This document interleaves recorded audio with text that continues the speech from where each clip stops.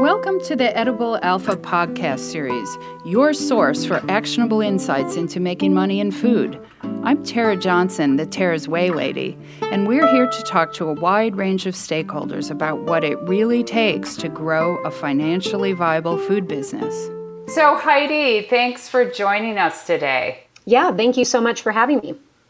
So Heidi, you're calling in today from Colorado, right? Yes, ma'am. I am in Louisville, Colorado, which is a little bedroom community just right outside of Boulder. Got it. So isn't that funny that Boulder has become big enough that it has a bedroom community? Yeah, that is true. It's been interesting to kind of watch it grow up into kind of, they call it the Boulder Donut, where, you know, it's farmland that has been purchased essentially by the city of Boulder so that it can kind of grow within its boundaries. But as far as like the population and the size, yeah, it's been really interesting to watch it grow in the 13 years I've lived here. So I bet. I was recently, because my daughter lives in Flagstaff, and I went to visit her in Flagstaff. She just moved there. I went to visit her, and it reminded me of Boulder 20 years ago. Yeah, that is actually a pretty accurate depiction. The two places that I say are like Boulder 20 years ago are Boise and Flagstaff. Yeah. I agree with both of those locations. It's really interesting. Isn't it? Yeah. Well, I'm so glad you could join us today because, you know, I think so you're part of a firm that works nationally that we've been doing some work with, and I'm really excited to have you on so you can talk about what you guys do. So why don't we start there? I work with a firm called ABL Growth Partners. And what we are is a fractional share accounting strategy and finance entity. So we have everything from CFOs all the way down to accountants.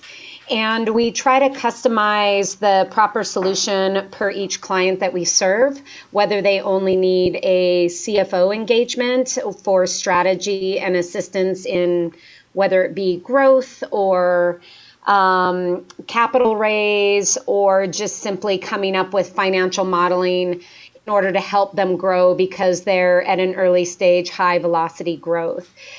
We then also have what we call a full silo of services, which is we will have a CFO, a VP of finance, a controller, and a staff accountant. So our whole silo set up for that entity. We really do try to figure out what's going to work best for the client as far as what they want to in-house and what they want to have oversight over and what they would like us to do.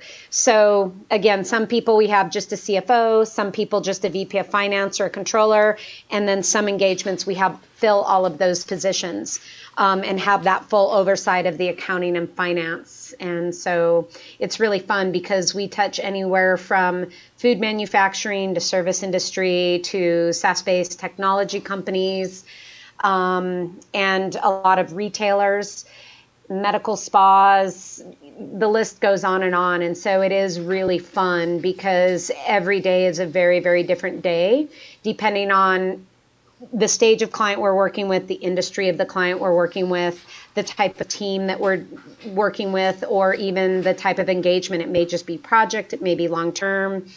And so it's very exciting because we really feel like we get to be an integral part of these businesses and have a huge impact on their growth and their strategy and their outcome. And so it is really fun to work with them and work with our internal resources as well as some of the resources that they have that we integrate with. Yeah. And I think a couple of things. So you know, so we do food, right? So I found you guys because you have a specific expertise within food, right? So yes, and you have this fractional model that is so useful to young food companies that we work with. I think it's so the flexibility of what you do is really unique. A lot of a traditional accounting firm doesn't do the same kinds of flexing that you do. They seem to be more rigid, and then they don't know the food space maybe as well as you do. And then, the other thing that I think you guys do that is really, really great and unique is the support you give to people who are doing equity raises in food, right? Because there are people who do tech that, that's easier to find, I think. But for people who are raising equity in food, to have a firm like yours who has that expertise is really terrific. Yeah, it is fun because working with food and food manufacturing, it's its own beast. Mm-hmm. It has a very different financial model when you're raising funds. If you're not working with a company that's used to working specifically with an early stage food company, there's a lot of education that needs to go on because it is much different than any investing that they've done before. And then you also have a very stable set of food investors who measure and metric results and what investments they're interested in a very distinct way. And so it's really fun to work with the companies on specifically what it looks like to raise money in food and how your financials and your data set need to be built for those really savvy food investors, and then also teach them how to educate non-food savvy investors to get them to kind of understand elements that you don't see in many other industries. For example, trade spend, which we can talk about, which is this interesting complexity in the food industry when you are in brick and mortar.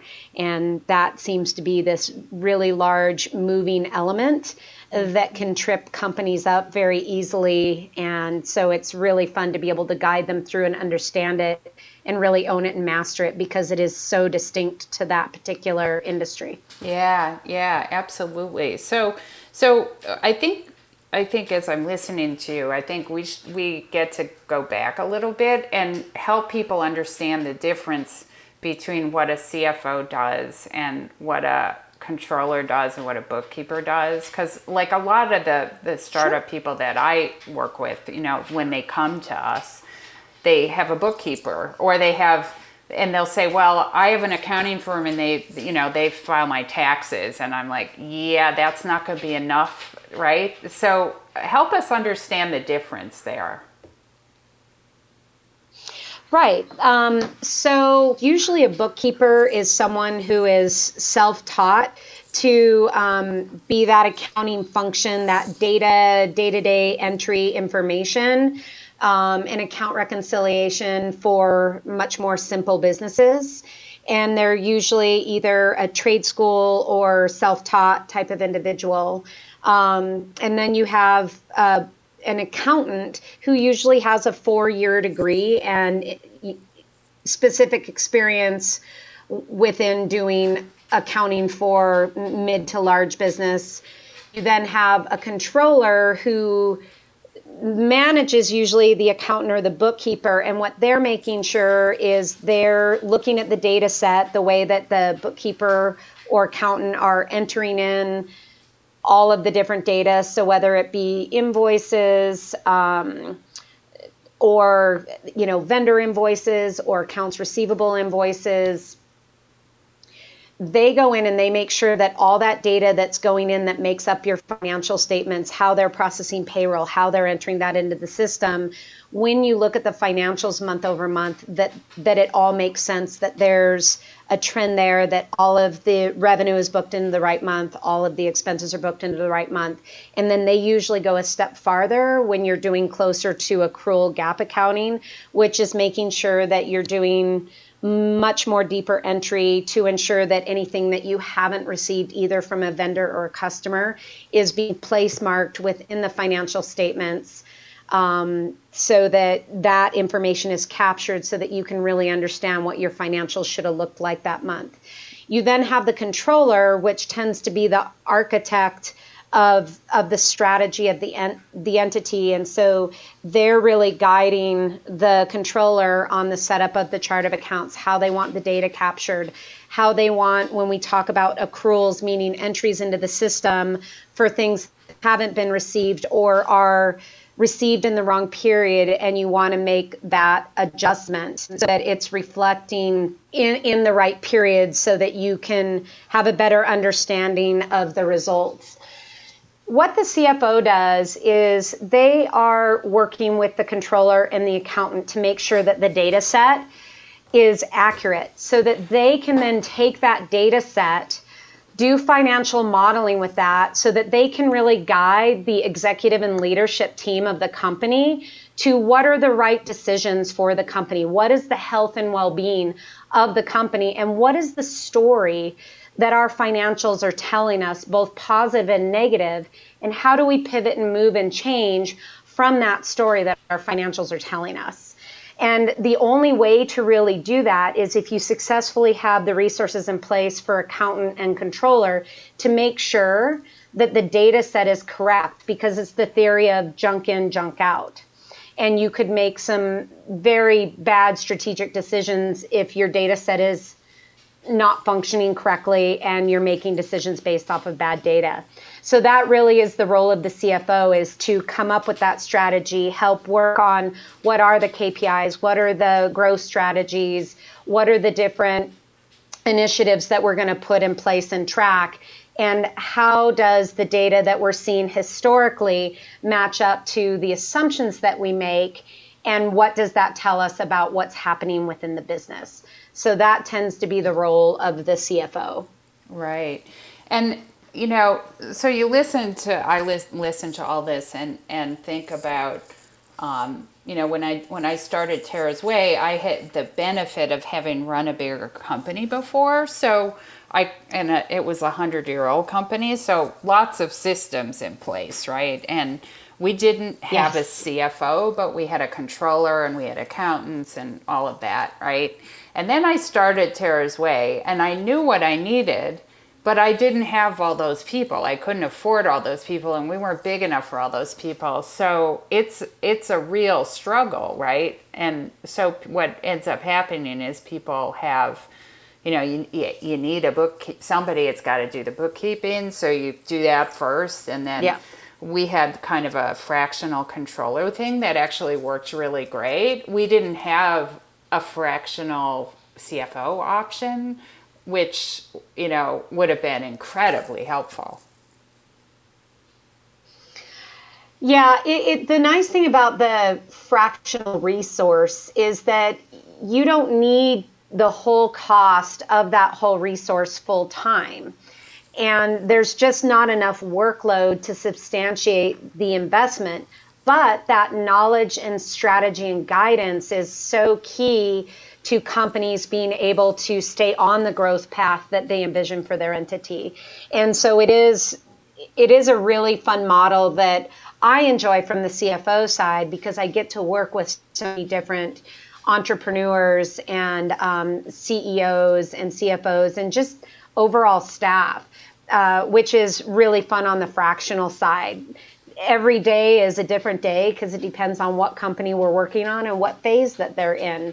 And it does work really nice for the companies because they're only investing in the things that bring value in that moment. So they're giving away less equity in the entity in order to hire what would normally be a full-time CFO, because they generally want a stake in the company, or even the salary compensation of the skill set and that comes that type of resource.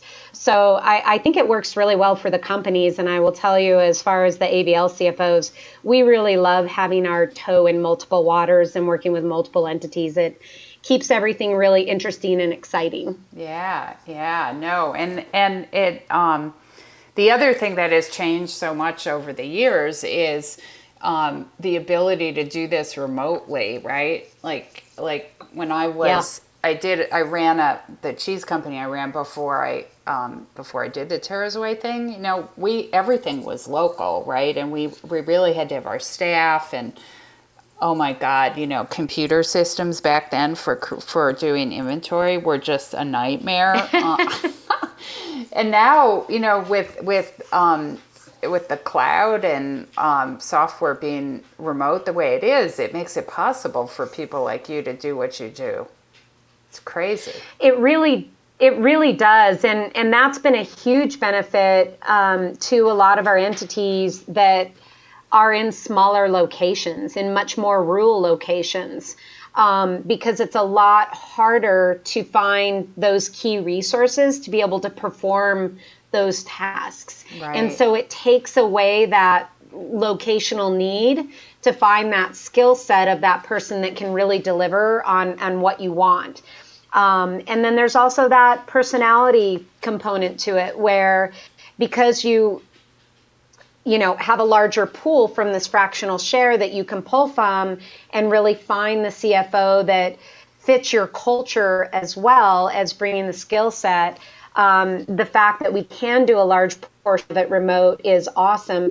And especially in this day and age of Google Hangouts and Zoom and, Uber Conference, all these different systems. It used to be hard to work remotely because you miss that face-to-face component. And so it's fun now because with these different platforms, you can screen share, you can see the person that you're talking to. So it is almost like you're right there next to them, but you are working remotely. I have clients in Wisconsin and Texas and California and Washington. And some of them I've never actually shaken hands with, but I feel like, I know them very well, and, Yeah. you know their facial expressions, and you can read their body language because you're doing it via Google Hangouts or Zoom or some other platform. And so you do have that very intimate connection that we didn't used to be able to have, which made working remotely a lot more difficult. So it has been really fun to even watch. I would say even over the last 8 years, it's become easier every year to be super successful with these entities and your relationship with the entities, even if you're, 5 states away. Yeah, isn't that interesting? The other thing that's interesting to me is how the businesses are dispersed, right? And I love you're bringing up rural areas, because I think one of the things that has gotten in the way of, like, why do we have this disparity in the economic prospects of rural America and urban America these days? And part of it has been access to the same caliber of, technical assistance and resources. And, in the world that you're describing, as long as they have sufficient bandwidth, which is not an obvious assumption in lots of rural America, but if they have that, they could have access to the best of the best, right? It's crazy. Right? Yeah. Yeah. Yeah. And it affords them an opportunity to get that high level expertise at a much different point in their entity, and still allowing them to stay rural and be successful. Right. Right. No, that's a really good point, because otherwise you have to be a pretty sizable company to be able to afford a CFO, right? It's not a small salary for somebody like that full time. Right. It's not a small salary, and usually a lot of CFOs want some sort of stake in the entity. So you're also giving up equity for it as well. Right. And so this gives them a really nice option until they're large enough where that full-time resource and all of the costs that come with them really make sense, that they don't have to compromise on the quality of what they're getting in that resource. Right. But they're not having to give up large values and compensation that they really can't afford. Mm-hmm. Especially since we help them raise capital, we really want to ensure that that money is put to, especially in the food companies that you and I tend to work with, put it into their manufacturing and efficiencies and their supply chain and the areas that will get them farther along faster, and being able to reserve cash and not spend it in kind of those overhead allocation areas of the business, but not compromise on their strategy, KPIs, and reporting and ability to create decks and go out and find investors and make sure that their assumptions and their growth models are where they need to be. They don't have to compromise. So the nice thing is they get kind of a all-in-one for a value price. Right. No, and then, you hire a CFO, they don't want to be a bookkeeper, right? So you can't get the whole thing with one person, even if you do pay for the big amount. So yeah, it's a really good solution. And yeah, so since you brought up the raising capital, I think the place where this, not having a resource like a CFO starts to really become a problem is when a food company is deciding that they've established the business, they've got proof of concept of a business, and now they're going to go raise a significant amount of capital. And when I say significant, I mean, sort of once you're out of friends and family, Right. And at that point, having, charts of accounts that don't make any sense and problems with time periods of things and not really understanding cost of goods sold and inventory that's a mess and all of those things that are kind of typical for startup food companies, then they can't raise money because they can't survive due diligence. So this is probably the point where I've reached out to you the most with companies, because it's like, yep, we need to get their act together, but also we need to get them staged. I use that word, but it's like getting their financials organized and presented in a way that will be compelling and rigorous enough for investors. Absolutely. And it kind of starts with having them fine tune their baseline assumptions for even, for example, their profit and loss. Tell me about your baseline assumptions. Walk me through from revenue all the way down through COGS and your back office and what that growth looks like, and trying to slowly work them into assumptions that people who invest in food really understand. And it's different depending on how you're distributing your food. Are you in a brick and mortar, a retail store? Are you food service, so you're delivering into restaurants? You might be doing both. Do you have an element of e-com? Because creating those assumptions all the way down through the P&L, through the whole chart of accounts, those change depending on how you distribute your product.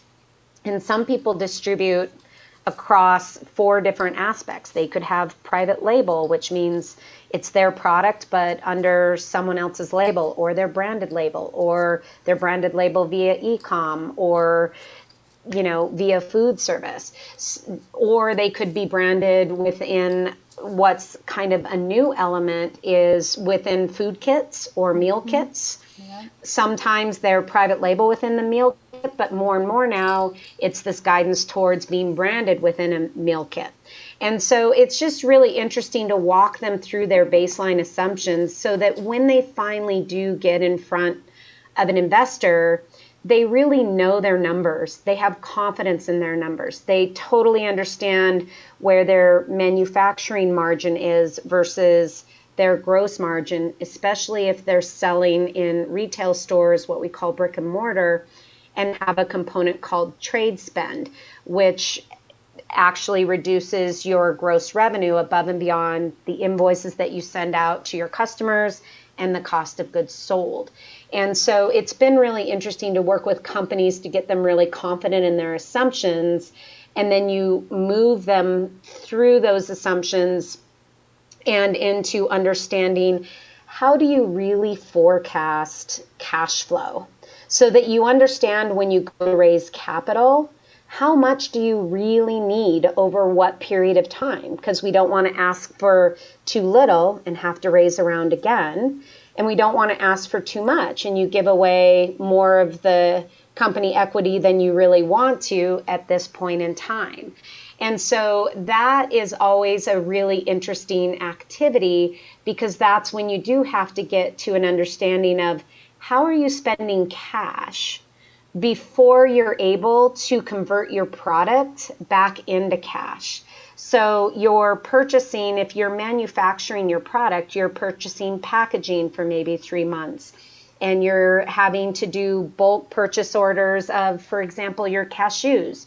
So you have cashews on hand for 45 days before you even make the product. So really helping them understand how cash leaves their business prior to that investment that then converts back into cash once they get paid after the terms of their invoice for the product that they sold. And that tends to be a really interesting exercise for a lot of these entities, because their estimation of how much cash they thought they needed to raise before we walk through this process of really understanding how do you spend cash before it ever even shows up on your P&L, and how does that impact your cash need? Because a lot of high growth companies, depending on what their process is, you could demand for your growth 6 months out, the cash 6 months earlier, and it's a very, very large volume before your revenue that converts into cash kicks in.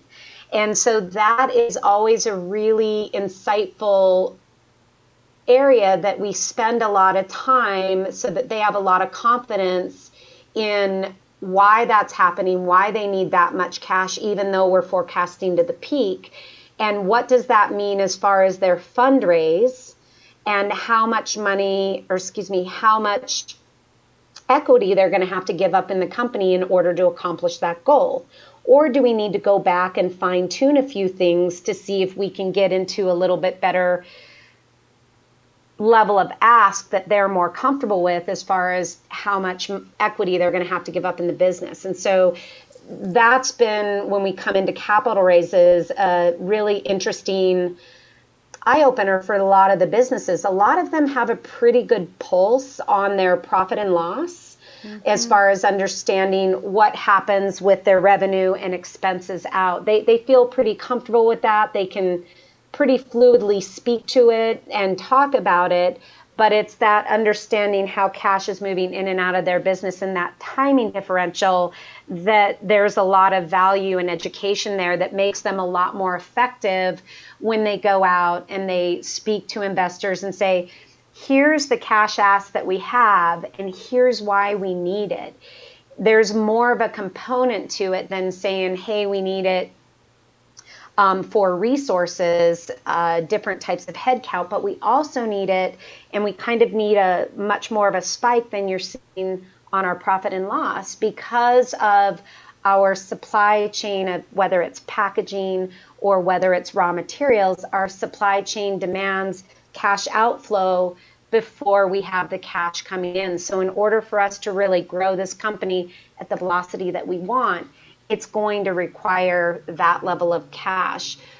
So that's where a lot of the capital raise, the biggest area that I have worked with food entities that has been helpful in them more successfully speaking with those investors. Totally agree with that. You know, that understanding a cash cycle and how you design a business model to make it, a lot of people start out, especially in the natural category, I think our instinct is, because they're not thinking about cash, we come up with these products that are gorgeous, right? They have these amazing ingredients, and it's from my example I tell people is we use Madagascar bourbon vanilla in our way in the beginning. And that comes into the country once a year, and it's the most amazing vanilla, but it was so impractical from a cash perspective, right? Because we'd be buying it one time in the year. And so things like that, we design our products because we don't think about the cash side of it. And then you go back and realize that this was really not a good plan.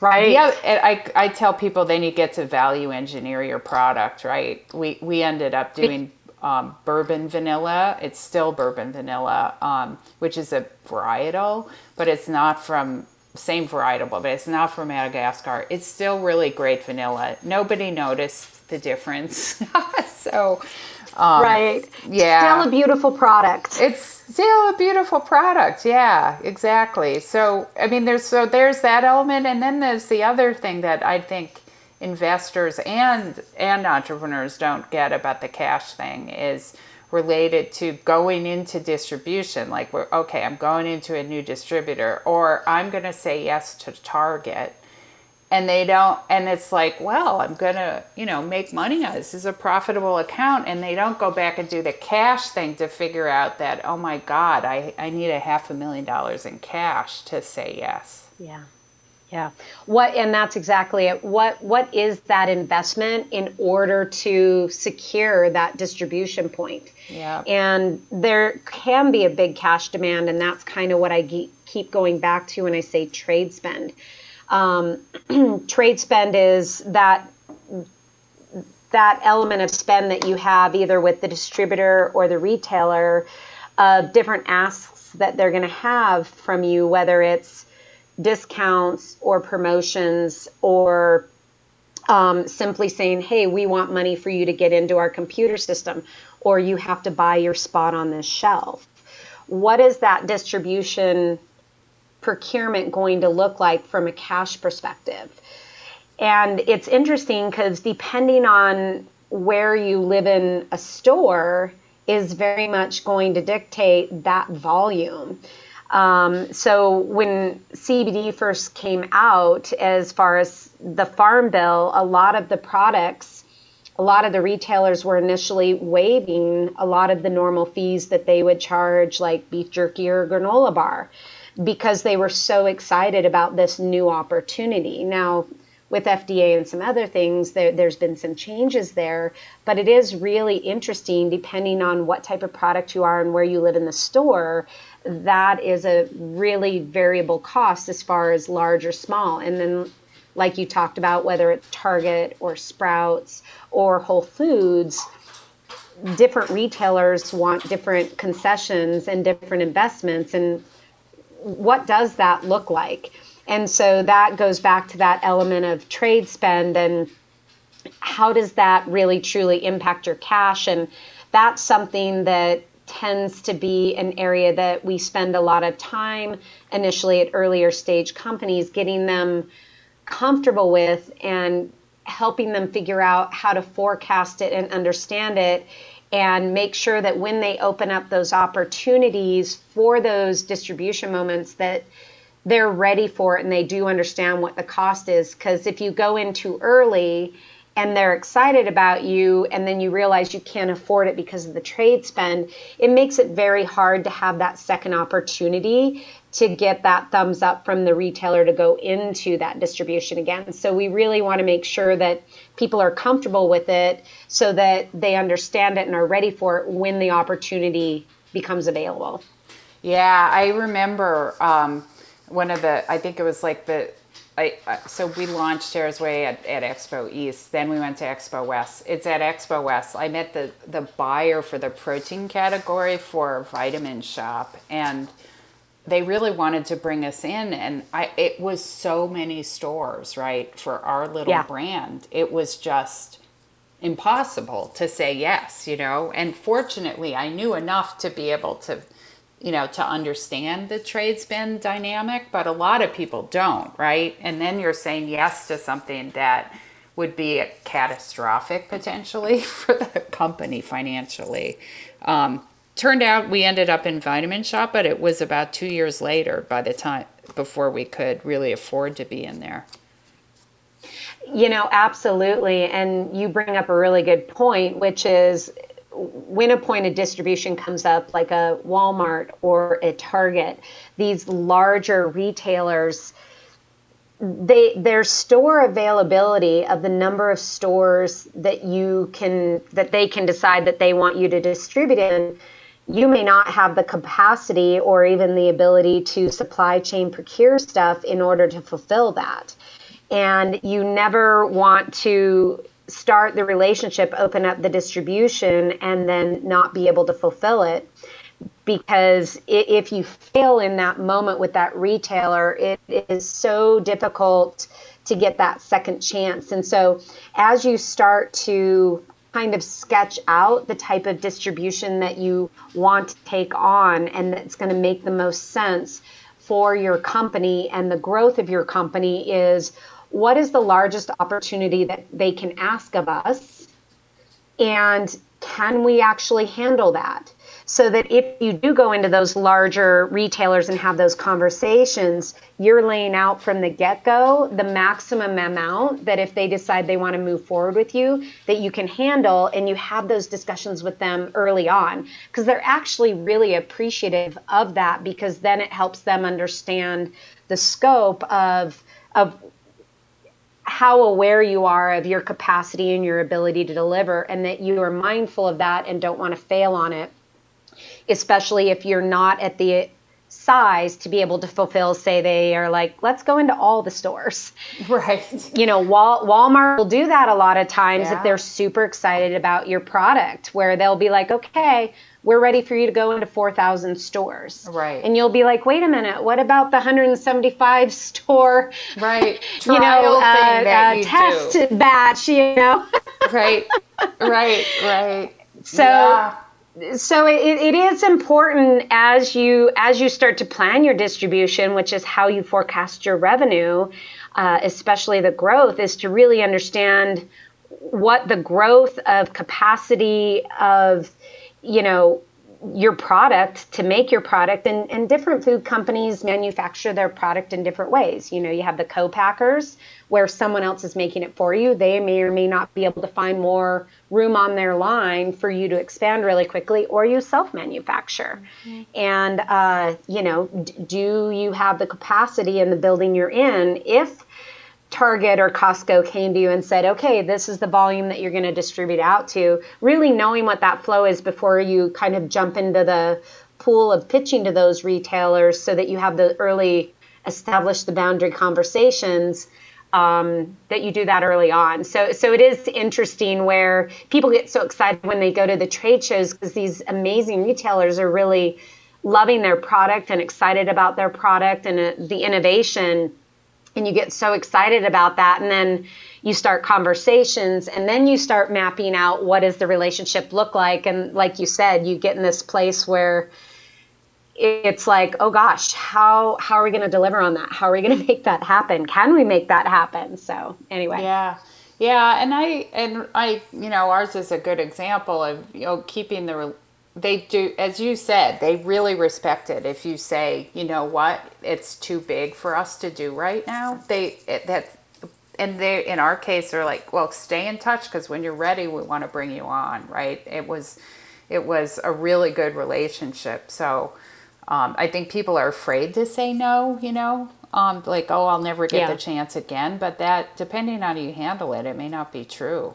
And I think the other key thing I wanted to highlight is it's not just that you can't physically make it, it is that you don't have sufficient cash to do it, right? And that's why this cash forecasting thing is so important. Yeah. The other thing is distributors don't always pay you, right? Like UNFI, when you first go in, they make you have 3 inventory turns before they pay you. So that's above trade spend, right? Like you have to do all the trade spend, and now UNFI isn't paying you for months. Right. Yeah. Yeah. And that's exactly it.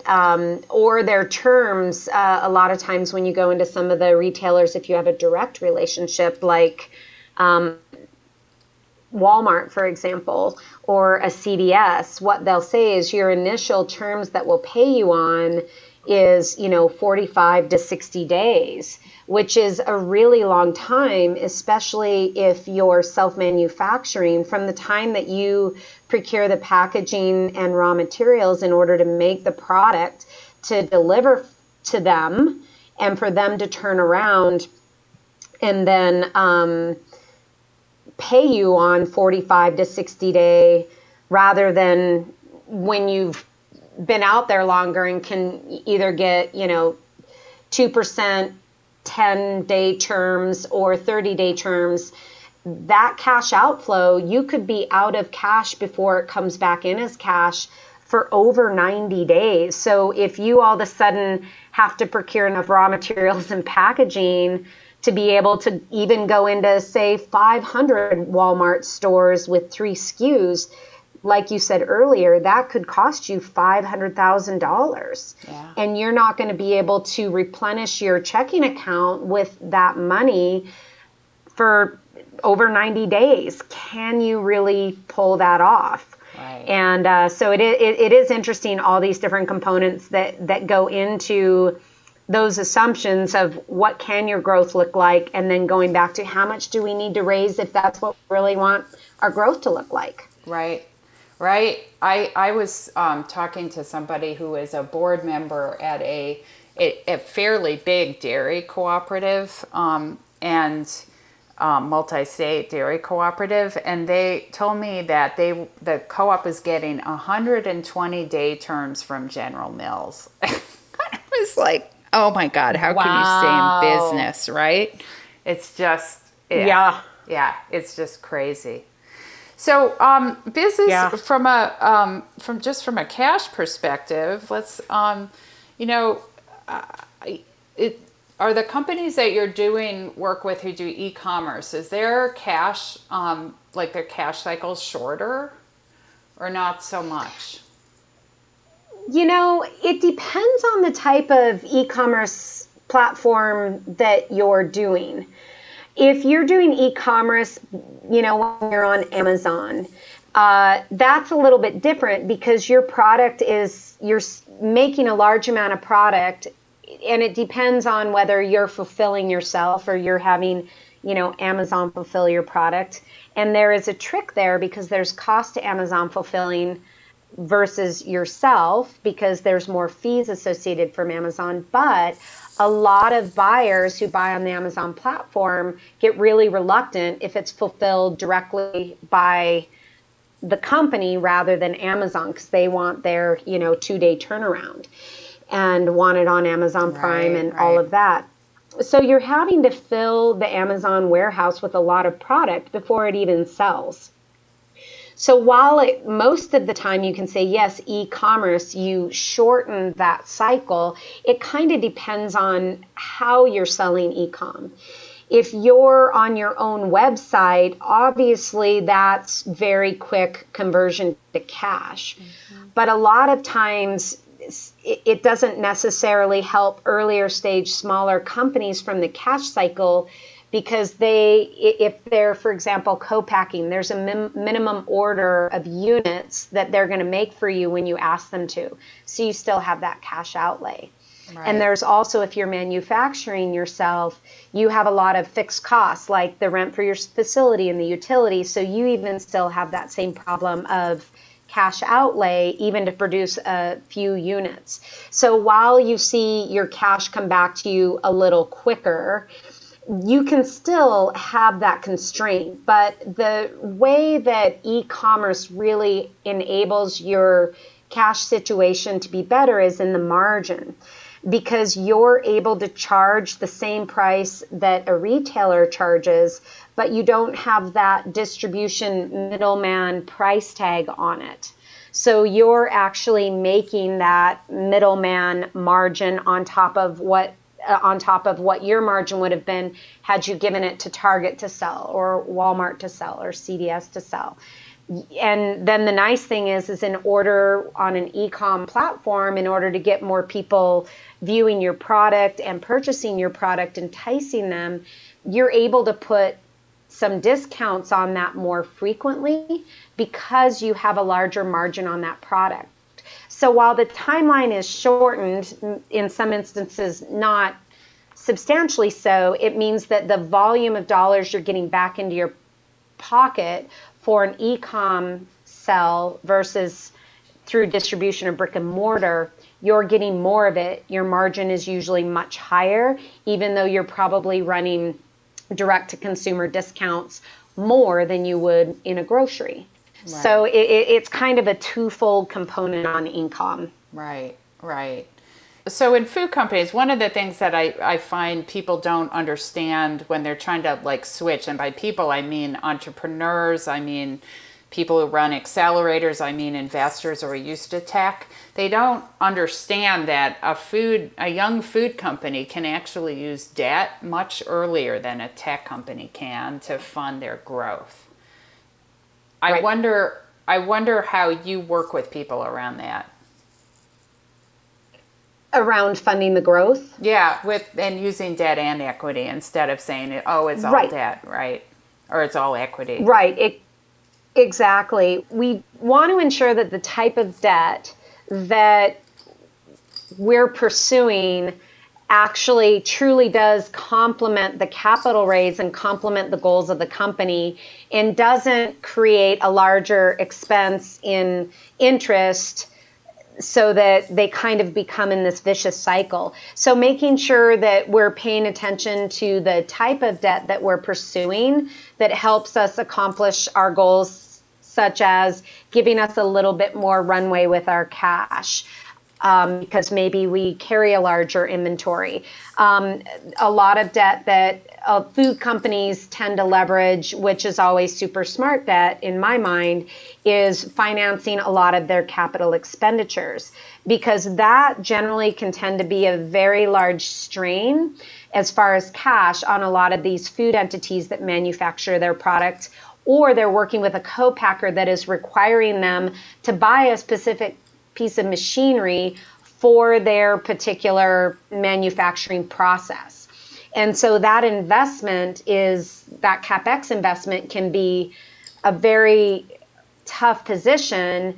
And so a lot of them use debt financing that collateralizes that equipment, which is really smart financing because it's a big cash outlay on day one from when they purchase it. And if they're able to find great ways to finance it, really allows their cash that they're raising in capital to continue to work on the growth of revenue and hiring the resources for marketing in order to be able to support sales and the sales team, as well as that top line revenue growth.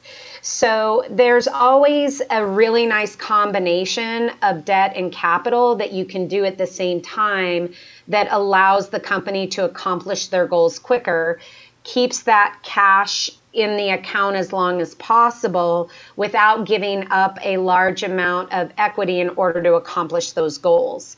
So we really do analyze all the different type of debt opportunities, whether it's selling your AR or leveraging as a borrow base your inventory, or trying to find a traditional line of credit, or financing all of your CapEx spend. There are so many interesting programs out there right now that allow you to find debt opportunities, even if you're not EBITDA positive at that time, that are also not like, 20% interest rate. There's actually some really interesting programs that have been out there where it's still kind of expensive debt, but it's down in the 10% realm, which is really affordable depending on how you're leveraging it. Right. Well, I recently interviewed somebody named Paul Scharfman from the Specialty Cheese Company on the podcast, and I knew him right after he bought like 5 little cheese plants in Wisconsin that are the size of a large garage, like the old cheese plants around here.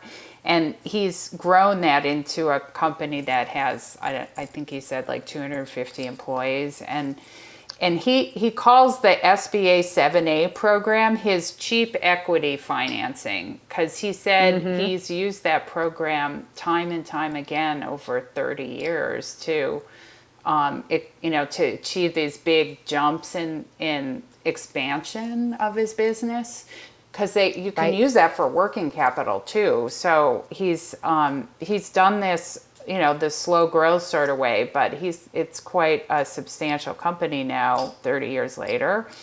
And he still owns the whole company.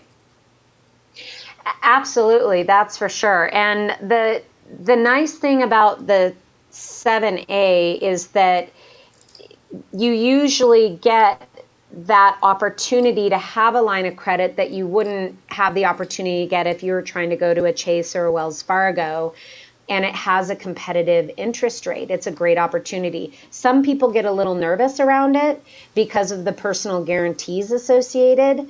So it just kind of depends on the CEO or the owner of the entity, how they feel about that. But it really can be a very powerful tool for companies, especially if they're kind of doing this slow and steady growth rather than, hey, I don't have a plan to own this company for the next 30 years. I want cash so that I can put nitrous on this opportunity and have an exit event in 5 years. So that's kind of always an interesting conversation when we start talking about a capital raise or a debt raise is, what is your 5 and 10-year goal for this company? How do you view where you'll be?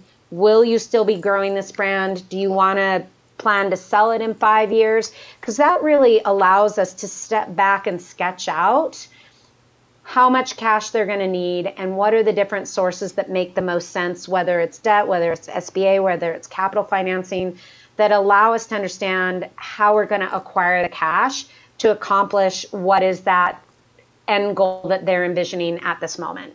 Yeah. So it is really interesting. And I do think the 7A loans are a really great option for a lot of entities. And there's a nervousness around it because of that personal guarantee. But in any debt that you're going to acquire, that personal guarantee doesn't necessarily go away. No. So I've always found it very interesting where there's this nervousness with the 7A loans, but yet they don't feel as nervous if Chase is asking for the same thing.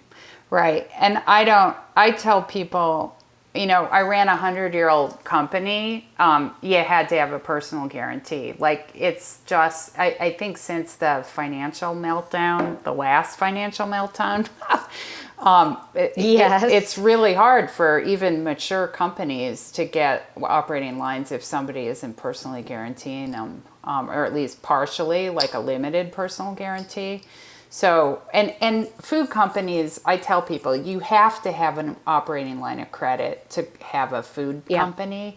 And so that's kind of a holy grail for you, right, financially speaking. Yep. So, I kind of go, get used to it. You're going to be personally guaranteeing. I personally guaranteed $14 million. We had no sales. And trust me, that was not my net worth. So...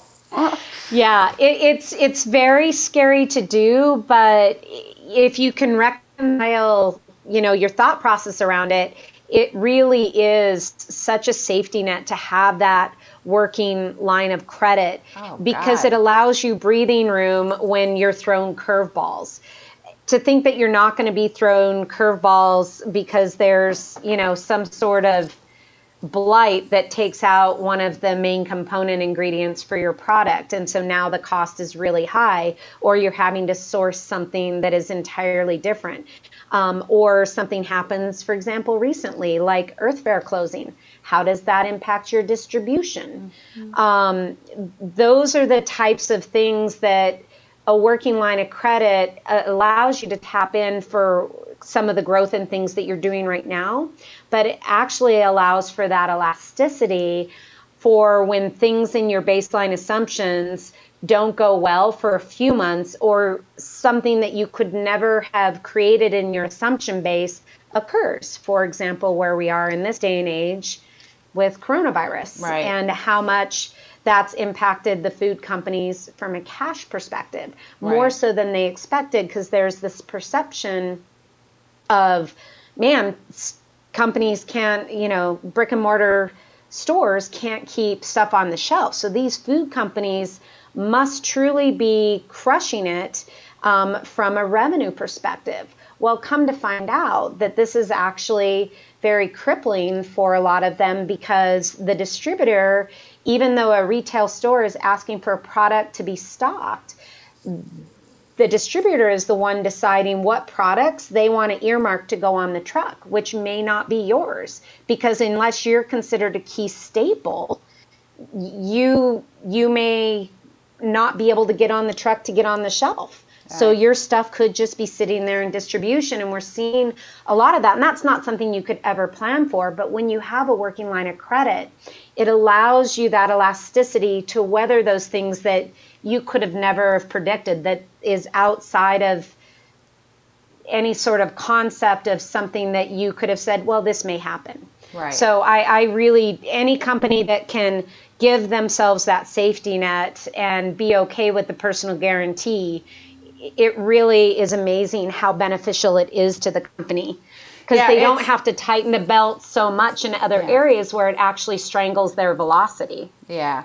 And it's actually, I tell people, it's actually, as an owner of a company, it's more risky to run a food company with no operating line of credit than it is to have a personal guarantee, right? Like you're just so exposed. And even just plain old seasonality of people don't eat the same amount at the same time of the year. So your revenue is going to shift from, one part of the year to the other, and you can't be laying people off every year, right? So there's just so many reasons why if you have a food company, you need the working capital line of credit, and they won't give it to you in the beginning, but it's kind of the holy grail. Let's just stay on this to get there, right? Yeah. Yep, exactly. Yeah. And it is risky because you don't have that elasticity. So it puts you on a very thin tightrope, and you hope that there's not a gust of wind that's going to come and knock you off. Right. And it is risky and it is scary. You could have an amazing, viable product, and without that operating line of credit, one small misstep or unpredictable thing, you just can't weather it. So, right. And I know that a lot of entities are very nervous to say, I don't want debt on my balance sheet because it's going to make it hard to raise money. And I have to coach a lot of those earlier stage companies into saying it's not going to close the door for raising money. It's a matter of why that debt's there, how you acquired the debt, what the interest rate and what the purpose was. That might actually be really attractive to the equity investor because they see how you have been very strategic about the phases in which you're growing your company and how you're getting the money to do that. It's not a black mark. It can actually be a sign of strength and knowledge and stability of the entity, depending on how much volume and why that debt is there. So having this fear around debt is really an interesting conversation that we have over and over and over again with earlier stage entities, trying to somewhat decondition that perception of debt and that negative view of it and how it's perceived. Yeah, I think it depends what part of the country you're in too, because around here people are afraid of equity. They'd much rather have debt. It's really weird. And then, in your part of the world, like Colorado or the West Coast, everybody's like, oh, debt, why would we do that? We'll just go get investor money. And I'm like, yeah, man, investor money is really expensive compared to, it's just an interesting thing, right? And around here, my investors in Terra's Way, a lot of them made money in manufacturing and specifically in food manufacturing. And they were like, you go get the debt first and then we're going to come in. Like we're not going to do this if you don't have the capital structure that involves debt, because we know that's how we get leverage to make money in this business. So now we were manufacturing, right? But yeah. Right. So let's. It is interesting how they sandwich each other, like the equity people and the debt people, because a lot of the debt companies now, a lot of the really strategic ones that are giving you a borrowing base against your AR and your inventory, they usually make a component of, hey, we'll go ahead and close this and we'll turn on the lever once you guys bring in like $200,000 of equity to show that someone else has your back. Which is really interesting because there's companies like Able Loans, which are high interest rate, And what they do is they always have a component in the debt package that they're putting together for you. You have to have a certain volume of that of friends and family purchasing in equity to your entity, which will then kind of generate that maximum debt value that they're going to allow you to borrow against. So it's really interesting how it's this like teeter-totter that the debt and the equity people play with each other to say, hey, we both want to be in the game with you because we see that the strength in having us both makes us all much more safe and stronger. So it is interesting. Right. Which makes capitalizing growing food companies in a way more complicated than a tech company, right? Because a tech company is like, oh yeah, there's no collateral, we're using equity, we'll just go, we know what stage, it's a Series A now, it's a B, it's a C, like that whole thing is mapped out. And in food, because of this, these different sources and different kinds of business models and where you can use debt and not, it makes it in a way more complicated. Yeah. Well, and your spend is a lot more variable than a tech company is. Yeah. You have commodity pricing for a lot of your ingredients. You have a lot of different costs that, whether you're on e-com or food service or, in brick and mortar, meaning, retail stores. And so I think that that's where the understanding of volume in order to get to being profitable is a different proposition in food than it is in tech. Yeah. So we would be remiss. Which is why they need more cash. Right. They need more cash. Exactly. So we would be remiss, given what's going on in the world, if we didn't talk a bit about COVID-19. It's been really nice, honestly, to not be talking about it for a little bit. I don't know if you feel that way, but I do. But we should talk about that. So what's going on with the food companies you're working with? Well, kind of where we've been for the last 2 weeks was trying to have an understanding of what our production runs were going to need and how that impacts our production staff as well as our revenue. And then also really trying to understand for the early stage food companies that we're working with, trying to understand what future distribution is really going to look like, that opportunity that we thought we would have in Q2 and Q3, and what it's really going to be, and how is that going to push into Q4. It's interesting, depending on how the food company distributes their product, it's a very different conversation. My food companies that are, for the most part, solely e-com business, they're doing really, really well. They have somewhat pivoted in the way that they're advertising and targeting, and have been very, very successful with their sales, more so than they were pre-COVID, which is really, really interesting.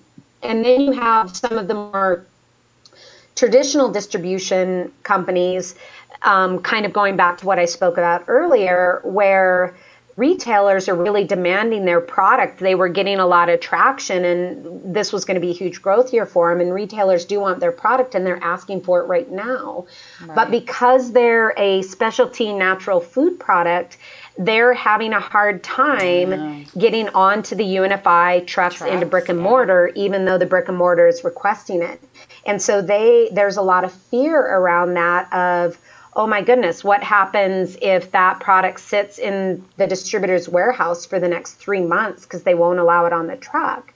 And now we get hit with a chargeback from the distributor of $20,000 for product that is considered short life or too soon to go bad. How are we going to weather that storm? Because our POs have dried up a little bit because they've got plenty of product in the warehouse. The stores want it, but it's broken in the middle. So we've been doing a lot of damage control on how to pivot and say, okay, we realize that it's a struggle in the brick and mortar, but how do we take this opportunity, this pause that we have on that side of the business, and really focus on the proposition of what do we look like from an e-com standpoint, and what pulleys and levers can we manage quickly to see if we can be successful in that format?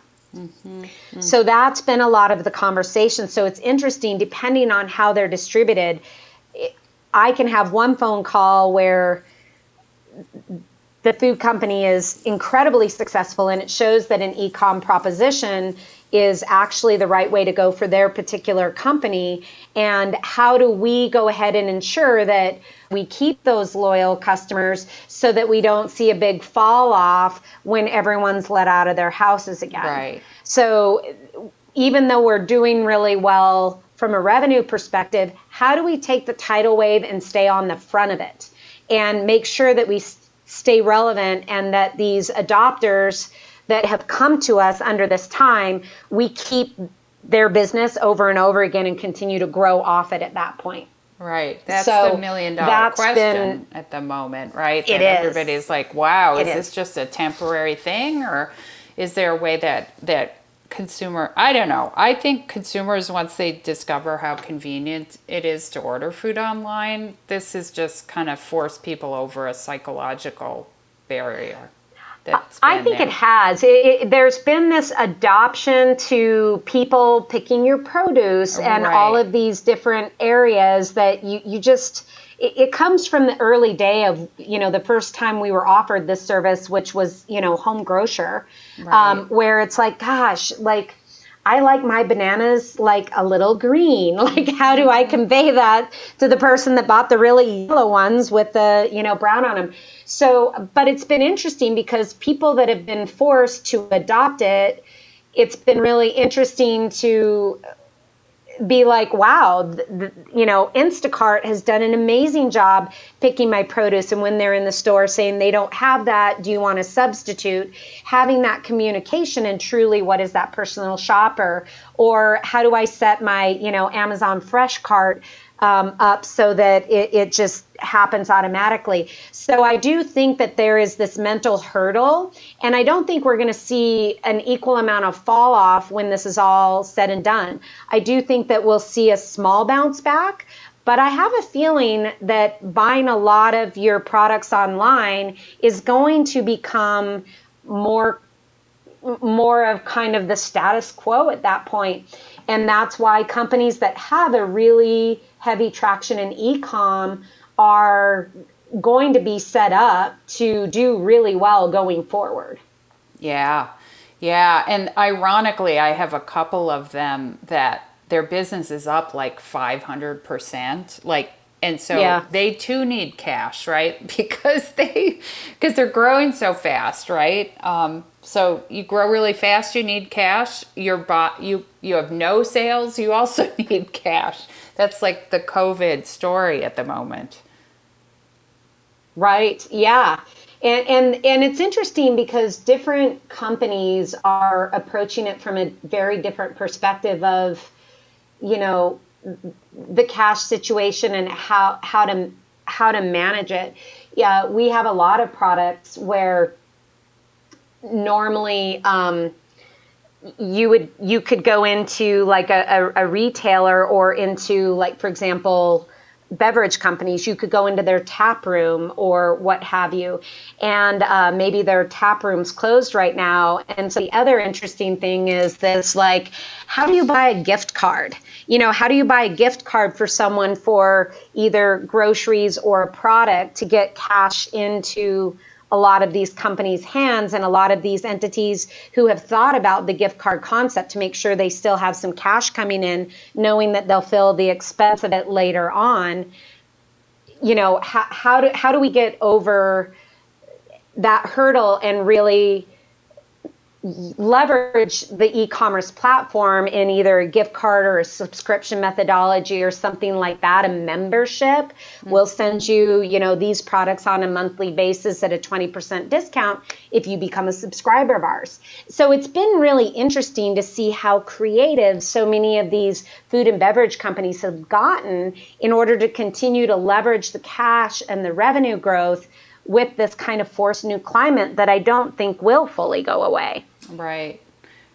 No, I read an article, an interview with David Chang in New York City, who's, celebrity chef saying, I don't know that independent restaurants are going to survive this in the same and come back in the same way, right?